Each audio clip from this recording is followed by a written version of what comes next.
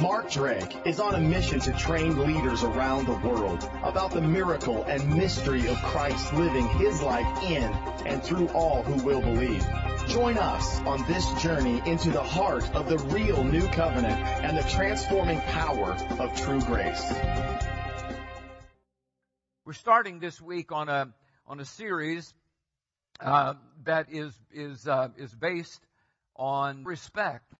We're going to be talking about respect for one another, what respect does and why we need it, and how, if it's used correctly, it protects us and it protects our relationships, both in our family and in our friendships and in our spiritual family. But when we talk about respect, I think it's important to realize that this is not something that comes natural to us, although it would have if there would not have been the fall. We would have naturally respected other human beings because the breath of God is in them. But because of the fall, we do not naturally, this is not something that just naturally happens. We have to cultivate a respect both for each other and a respect for the fact that God has created in making you His crowning creation. Of all the things that God made, He said they were all good. But the crowning creation was when He made in His own image male and female. And it is important to understand that to express the fullness of the image of God, it required that He create both male and female. Genesis chapter 1 and 2, very clear on that He made them both. And that was the image of God in the earth. But the dilemma that we have is that because of the fall, we found ourselves slipping into self-preservation and self-defense, which is the opposite of showing respect for other people. The first thing Adam did when he knew he was caught was begin to blame. And don't you love the audacity of Adam to say to God, "It was the woman that you made." But from that moment on, we've had to deal with the reality that the truth very oftentimes frightens us. It oftentimes scares us. It oftentimes puts us in a place where we're afraid we're going to get exposed, when from the very beginning, God's desire was that His truth, which is the only actual truth, that His truth be good for us. Before God gave the laws from Mount Sinai through Moses to the children of Israel, He said, "I've brought you here into the wilderness to bring you to myself, and everything that's going to happen here is for your good always." And then God gave the law. He didn't give the law because He was angry or wanted to hurt, but it was because this is the way life works best.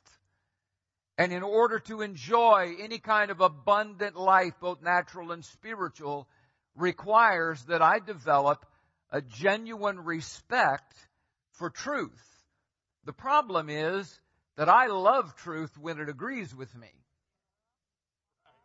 My dilemma is that God's truth so often speaks against me. Now, if I can learn, by the help of the Holy Spirit, to be telling myself the truth, then I get the benefit of what the truth will do. And ultimately, Jesus said, "You shall come to know the truth, and the truth will do what? It will set you free." And that's applicable in a lot of different ways. But freedom always comes when we agree with God against ourselves. We agree that He tells the truth, and when we agree with Him, then those parts of our life that do not line up with His truth begin to be affected by the work of the Holy Spirit. Transformation comes when I'm willing to tell myself the truth. So James talks about this in James chapter 1, and we have some slides and some we were not able to put together because of some difficulties. So just pull out your Bible, and that way I'll know that you're following along, or pull out your phone, and I'll just take it by faith that you're not texting, but actually you're Yeah, I know. We're watching you. James chapter 1. You know, James starts the entire letter talking about enduring trials and tribulations. And of course, you know what a tribulation is. It's a problem that you pray about and it gets worse. That's a tribulation. It doesn't get fixed, it gets worse. And James talks about that, about every kind of trial and tribulation, but understanding that this thing that I am hating so much and that I am certainly not enjoying is actually going to do me good. And that's where the issue of learning to respect the truth and being willing to tell myself the truth when it speaks against me, because I know that the outcome will be good for me. And that's what I have to keep telling myself, because the enemy wants to try to get me to defend myself and self-preservation. This is why Jesus said in Matthew that he who tries to hang on to his life is going to lose it, but he who is willing to lose it for my sake will gain real life, because the truth will set us free and it will bring us into an abundance in our lives.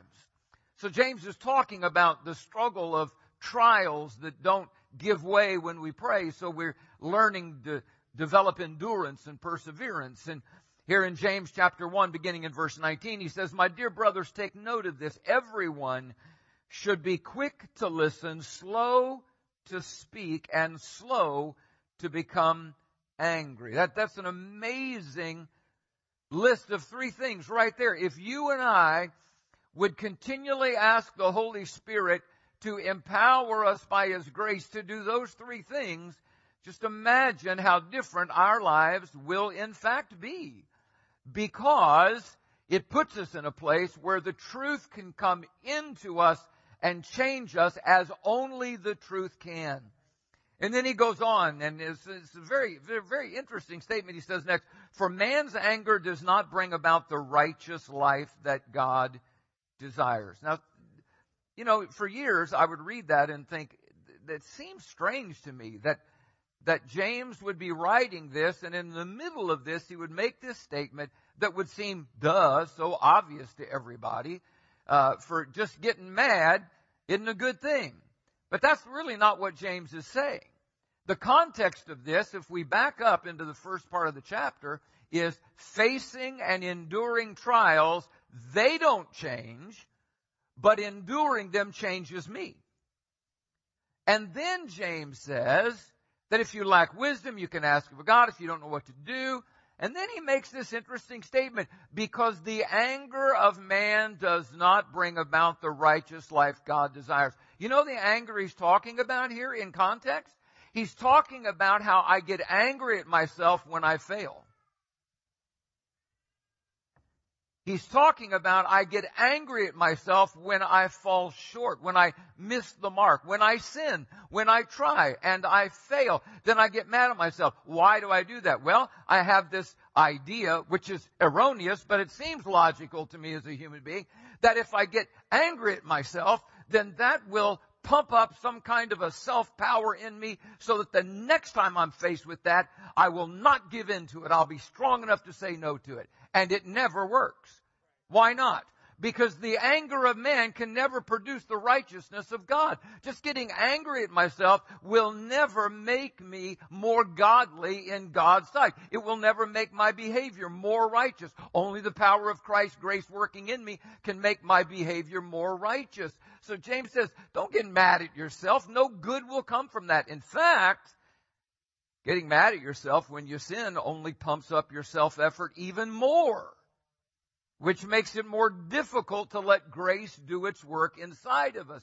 So rather than getting angry, we tell ourselves the truth. We agree with the truth. That's what confession is all about.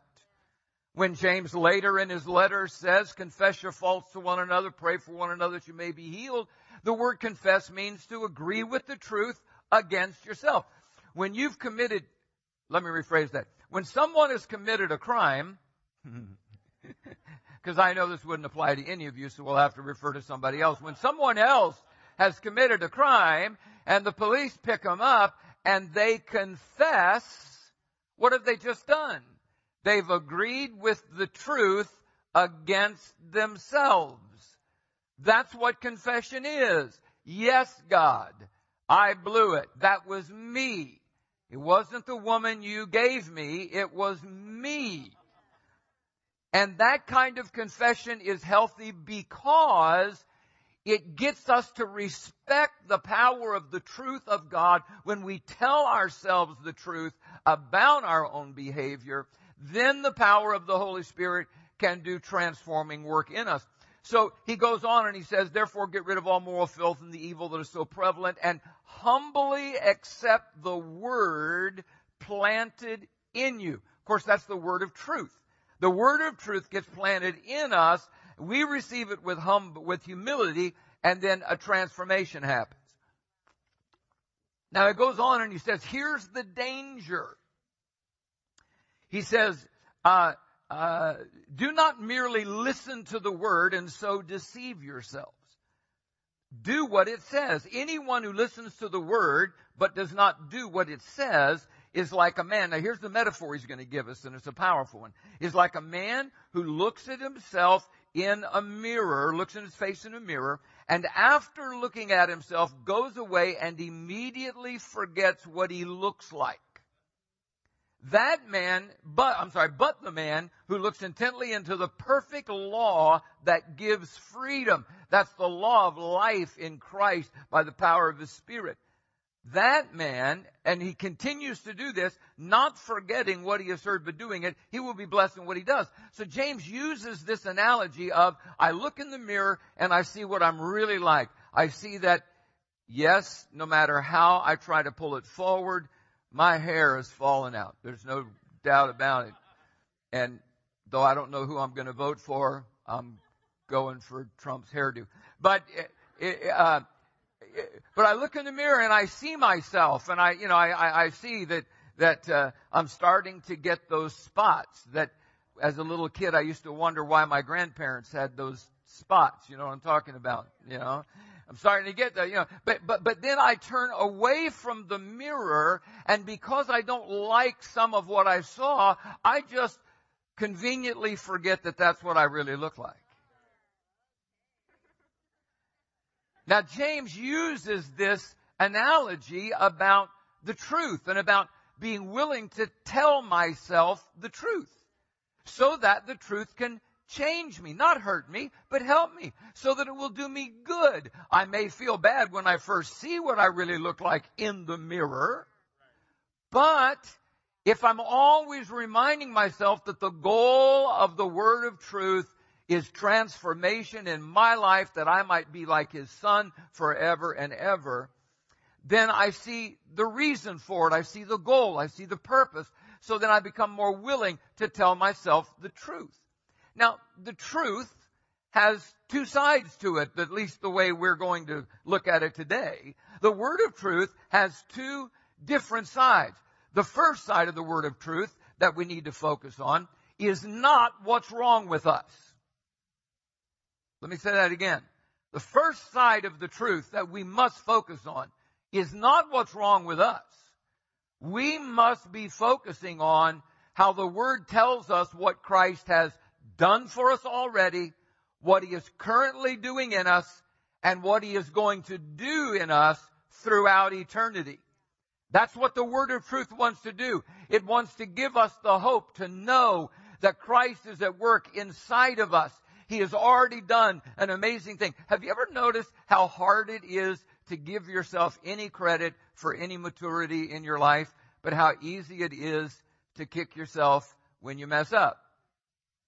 And yet one of the things that the Word of God is given to us for is so that we're constantly looking into it and being reminded God's love for me is from everlasting to everlasting. Christ died once for all. He doesn't have to die again every time I blow it. I understand that His promise to me is that He will finish what He began in me. These are all Bible verses that when I feed on the Word, when I look into the mirror of the Word and I look at that and as a mirror, I see myself. I'm one of those whom He loves forever and ever. I'm one of those whom He's working inside of, changing forever and ever. But the second side of the word of truth is, in it, I see what's wrong with me.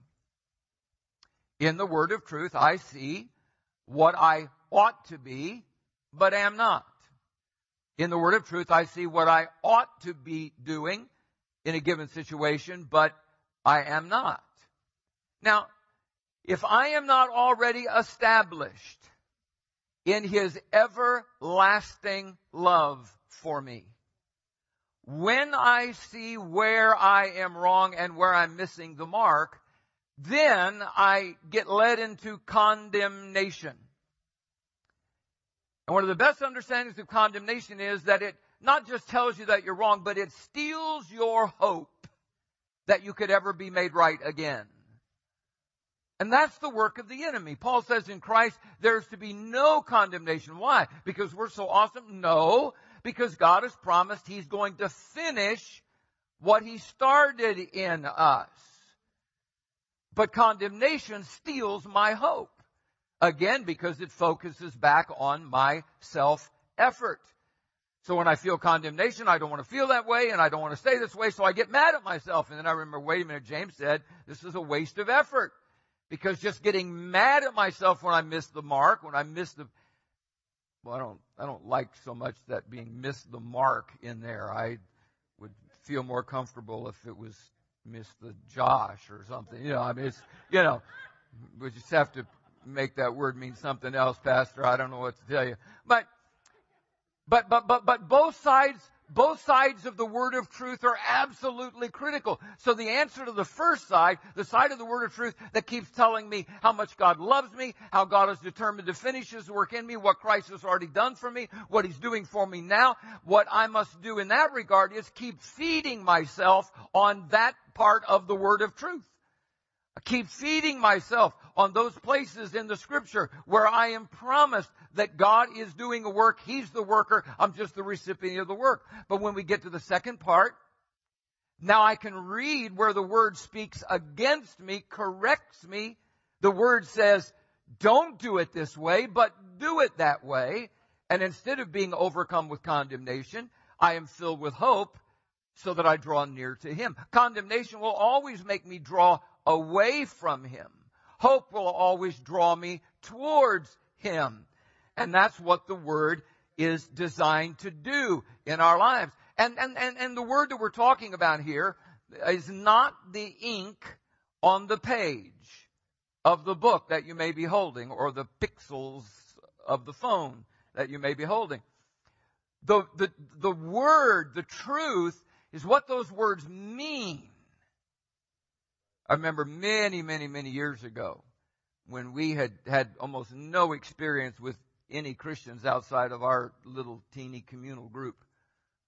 And somehow or another we started hanging out with some particular kind of Pentecostals and then realized we was one. Didn't know that's what we was, but found out we was one. But I remember being at a Bible study and somebody set their can of Coke on top of their Bible, and one of the elder ladies there just came unglued and had a fit and said, "My God, you do not set something on the Holy Word." Well, I was just a dumb young guy, but I was at least smart enough to know that the ink on the page in that book is not the Word of God. The truth that communicates, that's what sets you free. Those words are the same words that Shakespeare used, but they don't set anybody free. But the power of those words, the truth of those words, the fact that they come from God. Man shall not live by bread alone, but from every word that proceeds from the mouth of God. The meaning, the truth of those words is what changes us, especially when we agree with it, when it disagrees with us. That's when we have to be quick to listen, slow to speak, slow to become angry. It's interesting. In our present workplace today, around the world, people are literally paid millions of dollars to travel around the world and tell other people where they're wrong and how to do it better. You know what an NFL coach gets paid millions of dollars to do? to yell and say, quit doing it that way. Can you imagine? Now, this may happen on the Seahawks. I don't know. They're kind of small, but it probably wouldn't with some other teams. But can you imagine? I may as well go to the airport right now. Can you imagine one of these 300-pound linemen saying to the coach, oh, man, come on, you hurt my feelings. No, actually, if he's got any sense at all, he's going to say, tell me some more. I want to know where I'm missing. I want to know what I'm doing wrong. Because I didn't get on this team just to get by. I want to get better. I want to get better at this. I want the results to be better. Well, if you want the results to be better, then you're going to have to listen to the truth. If I keep doing things the way I've always done them, I will always get the same results. We all know that. We've heard it over and over and over again. When you go to the doctor, what do you want him to tell you? Oh, you look so good. That'll be $300. Thank you very much. Say, no, actually, I'm really concerned about this congestion. And oh, now, come on, Doc, you're hurting my feelings, man. We know better than that. Because in those contexts, we know that hearing the truth against ourselves is a good thing.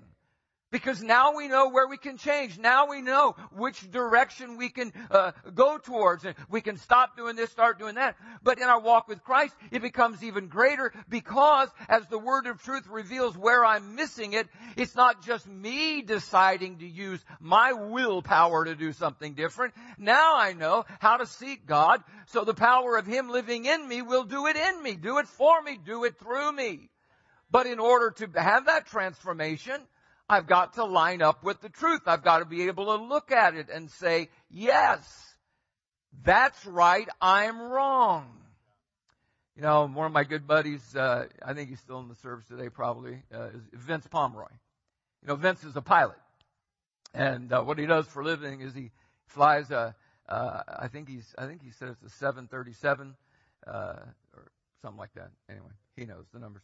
But flies up to the North Slope, drops off workers, and flies some back. And so what he does for a living is he flies the plane. You know what that means?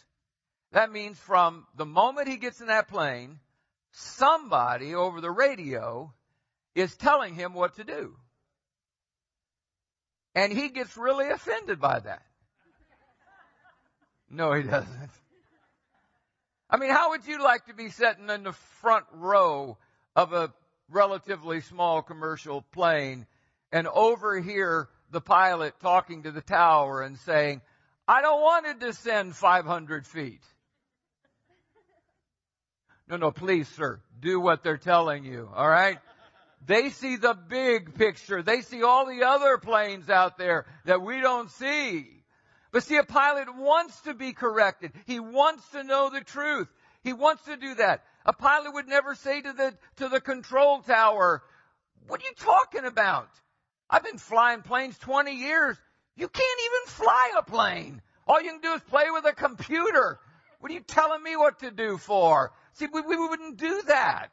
Because in all these other areas of our life, we know that the truth is healthy for us. It's good for us. It guides us into a better life. We get a better harvest when we agree with the truth. So what we have to be willing to do, and it requires asking God to help us. It takes the power of the Holy Spirit in us. We can't just do this just on our own. But we have to be seeking God to empower us to confess without condemnation. To agree with the truth when it speaks against me. But not to be wounded by condemnation because Christ has already taken both the blame and the shame, and I don't have to worry about that. And then we talk about that as Christians, when I've missed it, the healthiest thing I can do is take the blame. Yes, that was me. That wasn't anybody else, that was me. That's my fault. But not take the shame. Because Christ already died and took that. He took the shame of that. And I have a high priest, Hebrews 4 says, who understands all my weaknesses. He already understands how and why I miss it. So what's my responsibility? My responsibility is to take the blame. If I blame someone else, I will not be transformed by the truth. The Holy Spirit will not wash something out of me that I want to keep. So I agree with the truth. I confess. Now, that doesn't mean that, I run to the altar, bawling like a baby, beating my head over, beating myself over the head, and promising God I'm going to do different. That's not what God is after. What God is after is agreeing with the truth. You're right. I'm wrong. Will you change me? Yes, I will. I mean, this is what God is, this is what it's all about. But to do that, of course, requires that we agree with the truth when it's against us. David he's a very interesting person in our faith history for a lot of reasons, but for one major reason, at least from the way I view it, is that David seemed to every once in a while have amazing glimpses of what the new covenant was going to ultimately be all about. And one of the places that we see that so clearly is in Psalm 32, beginning in verse 1. Listen to David's words here. How blessed is he whose transgression is forgiven, whose sin is covered. Now that's more of an old covenant statement that God covered their sin, but Jesus, the Lamb of God, came to take it away. But David doesn't stop there. He goes on, how blessed is the man to whom the Lord does not impute iniquity, and whose spirit there is no deceit. See, if there is truth living in your spirit, that doesn't mean that all your behavior is exactly right, but it does mean because there's truth in you, you are willing to admit when you miss it. That's what walking in the light is all about. If we will walk in the light as He is in the light. What's walking in the light is admitting the truth. That's when transformation can take a hold of us. So David goes on. Listen to these words. He says, when I kept silent about my sin, my body wasted away through my groaning all day long. For night and day your hand was heavy upon me, not to punish me, but to bring me to a place of confession. My vitality was drained away as the fever heat of summer. I acknowledged my sin to you, and my iniquity I did not hide. I said, I will confess. Confess means agree that you are the one who's wrong. I will confess my transgressions to the Lord, and you forgave the guilt of my sin. Confession brings life only when I let go of self-defense. Confession only works when I agree. I agree with God. He's right. I'm wrong. But I can do that in Christ because the shame has been washed away. The guilt, the condemnation has been washed away. The responsibility still lies with me. But the moment I take responsibility, transformation begins. We could take the whole year and preach on the life of David and still not get anywhere near to cover all of the amazing truths that are in his life. One of David's big problems was he had a son named Absalom. The Bible simply says that the problem that arose between David and Absalom, the root of the problem was that not one time in raising Absalom as David's son did David ever tell his son no about anything. So Absalom grew up more spoiled than you and I could ever imagine. And because of that, the evil that began to work in his heart turned him against his father. Before long, he had actually gotten the local rulers there to decide to make him king. And so there's this battle that goes on, and David loses his kingly position to his son. And now David and his remaining mighty men are driven out of his own city in shame. There's this amazing story tucked in here in 2 Samuel 16. If nothing else, at least write that down. You can look it up later. 2 Samuel 16. As David and his party passed Bahurim, a man came out of the village cursing them. It was Shimei, son of Gera, a member of Saul's family. Now, when it says cursing them, it doesn't mean witchcraft, demonic curses. It means what we would, he was cussing them out. That's what he was doing.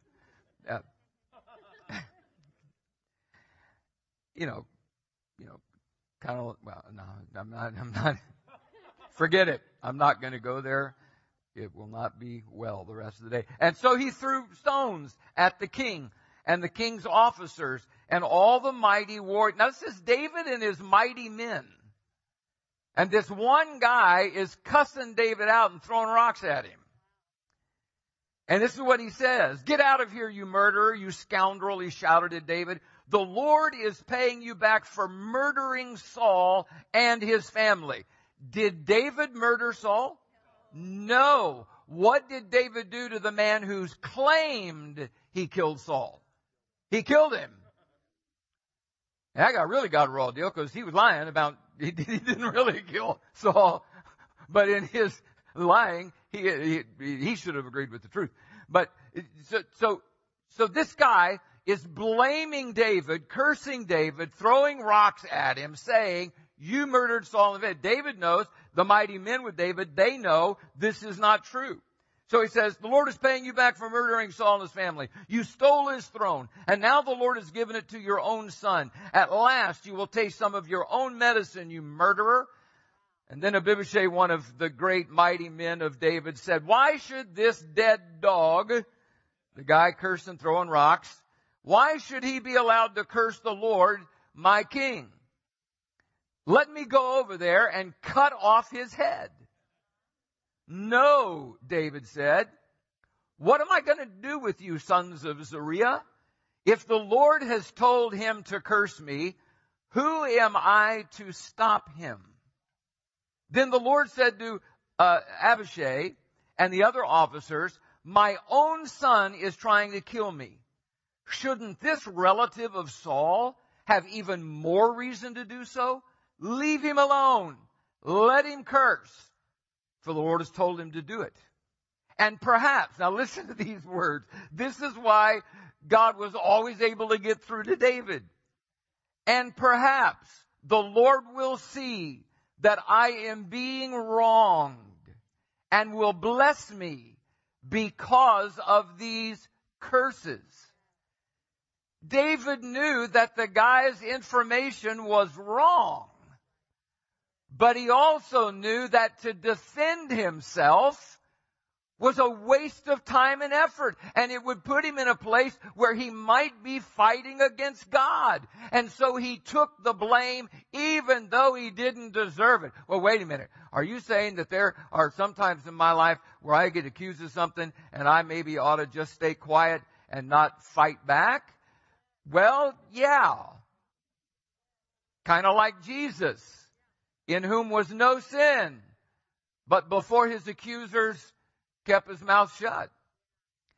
There's a time for the truth, and there's a time to debate and all of that. But it's an amazing thing about David, about what happened. And so what David does here is he is humiliated. He's humiliated because of his behavior for many years with his son. He's humiliated because of choices that he's made. And now he's being driven out of his own home, his own town. He's being blamed for things he never did. But at this moment in his life, he decides, I am just going to trust God. I'm going to give up on this. I'm not going to rise to my own self-preservation, my own self-defense.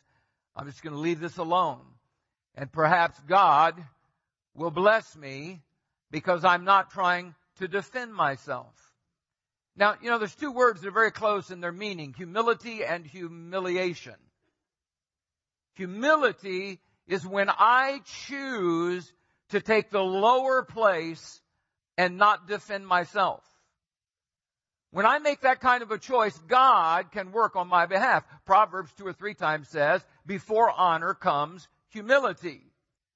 So when we humble ourselves, then God can be our defender and raise us up. However, if we choose to not walk in humility, to not humble ourselves, because the truth is the truth, Something's going to happen, and we're going to end up humiliated. And we're going to end up right in the same place we would have ended up if we would have humbled ourselves, except for all the embarrassment that comes with humiliation. Embarrassment doesn't come through humility. Honor comes as a result of humility. But humiliation, it's one way or the other, it's going to happen. I hesitate to use this example because it would make you think that I go watch movies, and of course I'm way too holy for that, but someone told me, I think it was Frank, about this movie with The Rock, Dwayne Johnson in it, and he's a bounty hunter, and he goes down to South or Central America to bring back a rich 20-something kid. His parents are very wealthy, and he's broken the law, and he's hiding out there. And so Johnson goes down to get him as a bounty hunter to bring him back. And so he says to the kid, he says, you can either choose plan A or you can choose plan B.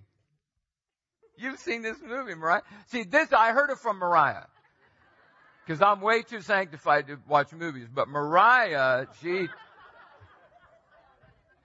so he says, look, kid, there's two ways. We can do plan A or plan B. And the kid says, well, what's plan A? Plan A is you just decide to come along with me. No problem. Just come on and come back with me. Well, what's plan B? Plan B is I make you come along with me and we go back. And the kid said, I think I'll take plan A. But, I mean, this is God. I am going to form Christ's image inside of you. You can take plan A or plan B. But because you have chosen to be in my family, one way or another, the truth is going to do its work in your life. Now, you know, a lot of what I've learned over the last 65 years, I've learned doing the holy work of fly fishing. And I learned how to fly cast on little farm ponds for bluegill. And so I never had a lesson about fly casting. And there's a real art to it. When it's done right, it's like a ballet. It's a beautiful thing just to watch. It's quite amazing. But I learned just as a kid teaching myself, and so I'm flailing my fly rod all over the place, and bluegill and bass, they don't care. Now I'm holding a series of meetings in Missoula, Montana, and the Bitterroot River runs right through Missoula, and it's just packed full of trout. But the trout are overfished, and they are very finicky, not like Alaska trout. They are very finicky. You got to match the hatch. You got to lay it down in the water just exactly right. And so I had a couple of days off, and I went and I found a fishing guide, trout fishing guide, and I hired him and to take me out for a half a day. And so when we got in the boat, I said, look, here's what I want. Here's the reason that I'm doing this today. I've caught lots of fish in my life. I love to do this. My favorite thing. But I am a terrible caster, and I know that. And so when I get around water where the fish are finicky, I can't catch fish because I'm not a good caster. So if we catch some fish today, that's fine. But what I really want is to pay you today for your guide fee to teach me how to cast. So that's the reason I'm doing this, because you're an expert at casting. I want you to teach me how to cast. He said, okay, all right, I'm happy to do that. Most people don't ask for that. Most people already think they know everything. So, you know, that's smart. So that's great. So we shove off. He says, now here's what I want you to do. For the next half hour or so, I want you to just go ahead and start fishing like you normally would, and I just want to watch you for a little bit.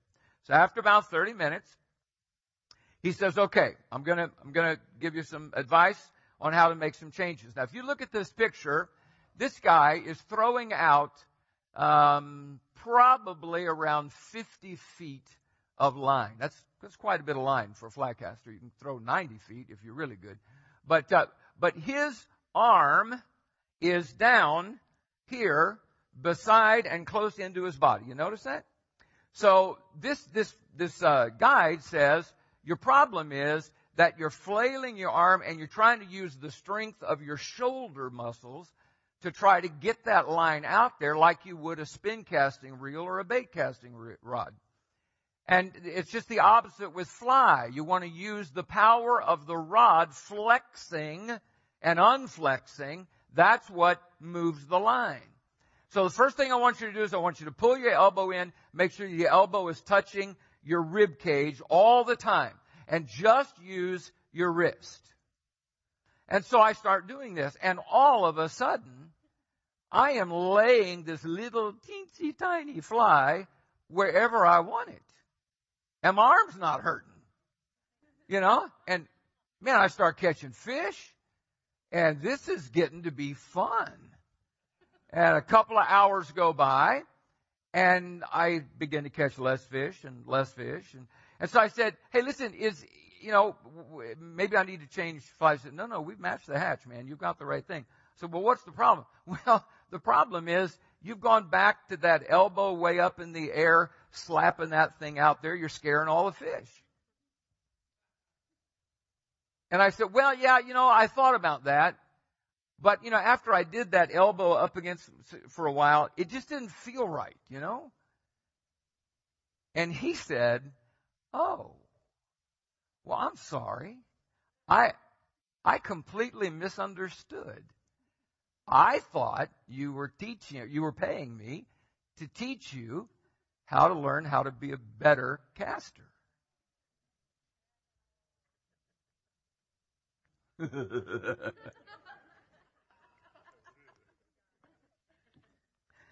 Said, yes, sir, that elbow is not moving. It is there no matter what happens. I got his point right away. I thought your goal was to get better, but the only way we can do that is for you to see what you're doing wrong and be willing to change. The reason this feels so comfortable is you've been doing it wrong for 30 years. Of course, that feels right. It's the way you've always done it. But you're going to have to change. If you want a different outcome, you're going to have to change. So indeed, I did. And now I enjoy fly fishing a whole lot better. Let me wrap this up here with one of the most amazing things. In fact, the second book that I wrote, God's Brilliant Cure, I based a lot of that on this story about Jacob. Jacob is an amazing young man. His name literally means, depending on the translation, deceiver, supplanter, one who grabs one, pulls him back so he can get ahead. Deceiver, a lot of variations of his name. None of them are good. And so growing up, Jacob, as the second son, is always trying to get ahead of his elder brother. He steals the blessing, he lies. So all this is happening. Now David has grown up, Jacob has grown up. He's left. He's now got 2 wives, a bunch of children, very wealthy, cattle, all that kind of stuff. And he's traveling to new ground, and he hears that his brother Esau has found where he is, and Esau is coming with a large army, and he's going to kill him. After all these years, Esau is finally going to get revenge. And so David, being a very godly husband, takes one wife, half the kids, and half the cattle, and sends them that way. Takes the other wife, half the kids, half the cattle, sends them that way, and then says, if Esau goes that way and murders all of them, I still get all of them. But if Esau goes that way and murders all of them, I still get all of them. Jacob. He's just acting out his name, okay? And something very bizarre happens. Now, I'm going to read it. It's just a few words, but it's strange. So Jacob was left alone, and a man wrestled with him until daybreak. In other words, they wrestled all night long. All night this went on. When the man, who we find out is the angel of the Lord, saw that he could not overpower Jacob, he touched the socket of Jacob's hip so that his hip was wrenched as he wrestled with him. That's incredibly painful.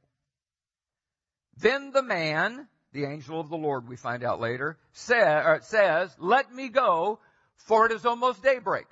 Now, this is a very strange story, but it suddenly got even stranger.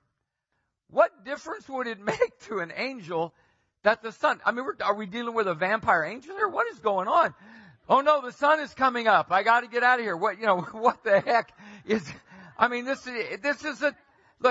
know you're smarter than me. This is a strange story to me. Let me go. It's almost dead. But Jacob replied, and apparently this has been going on all night long now, I will not let you go unless you bless me. Then the man, the angel of the Lord, asked him, again strange, what is your name?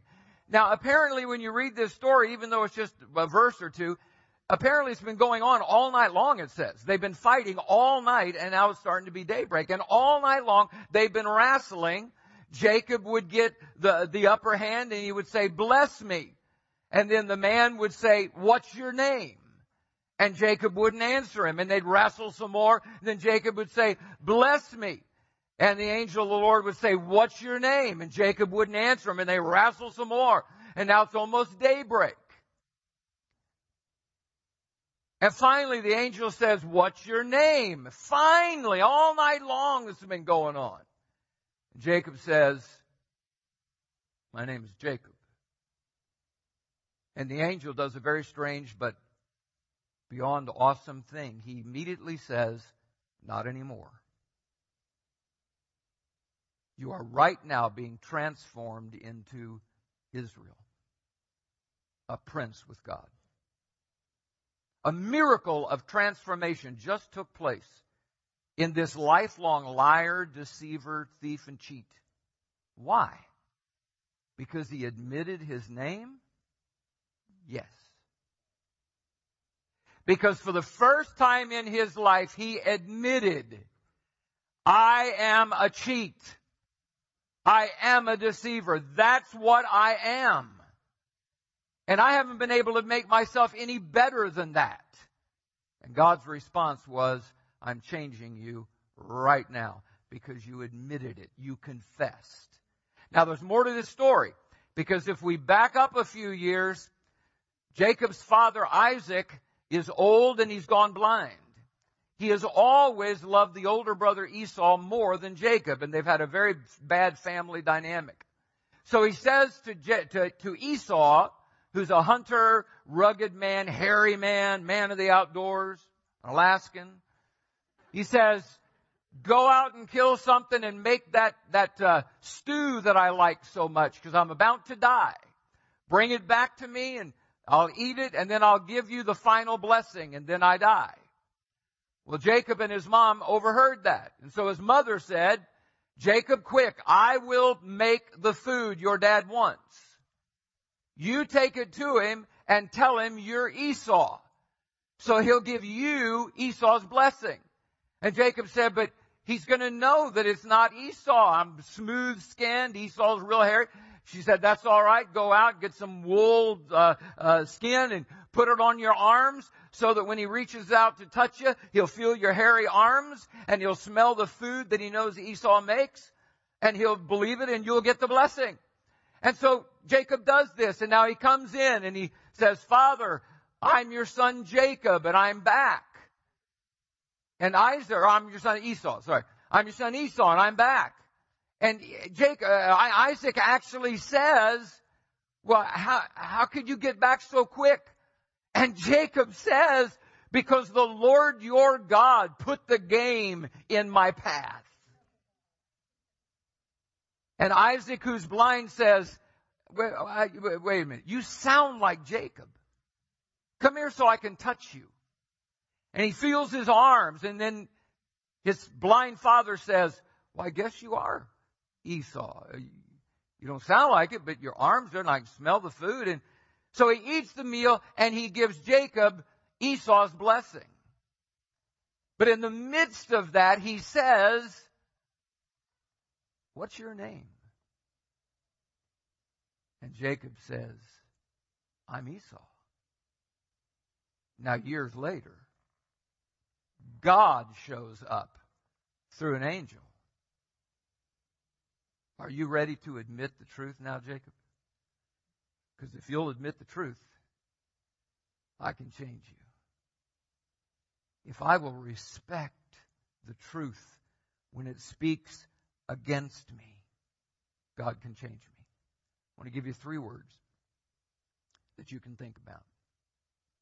Endure, because all of us get criticized and corrected. And we need to learn to endure it.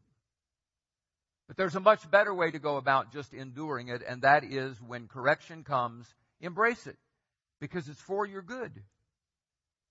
But there's even a better way to do it, and that is to learn to actually invite it. If we will say to the people that we trust and that we love, tell me the truth about me. I don't want to stay like this. I want to have a respect for the truth because there's transforming power in it. We're much more healthy in our walk with God if we learn to invite it. And as we walk out of here today, let's walk out of here inviting the Holy Spirit to grow a greater love for the truth so that we will respect the truth because we know that it will produce good in our lives. And as you walk out of here, remember, somebody is going to cross your path this week by God's design that needs to hear this good news. And you're the somebody who can tell them. Amen? Father, we love you. We thank you for the life that you're putting in us again and again and again. Father, you are forming the image of your Son in us, and you will not stop until you're finished, and we enjoy it for all of eternity. We thank you for it. Give us an opportunity to share the good news with people this week. In Jesus' name, amen. Join us on this new covenant journey at markdrake.org.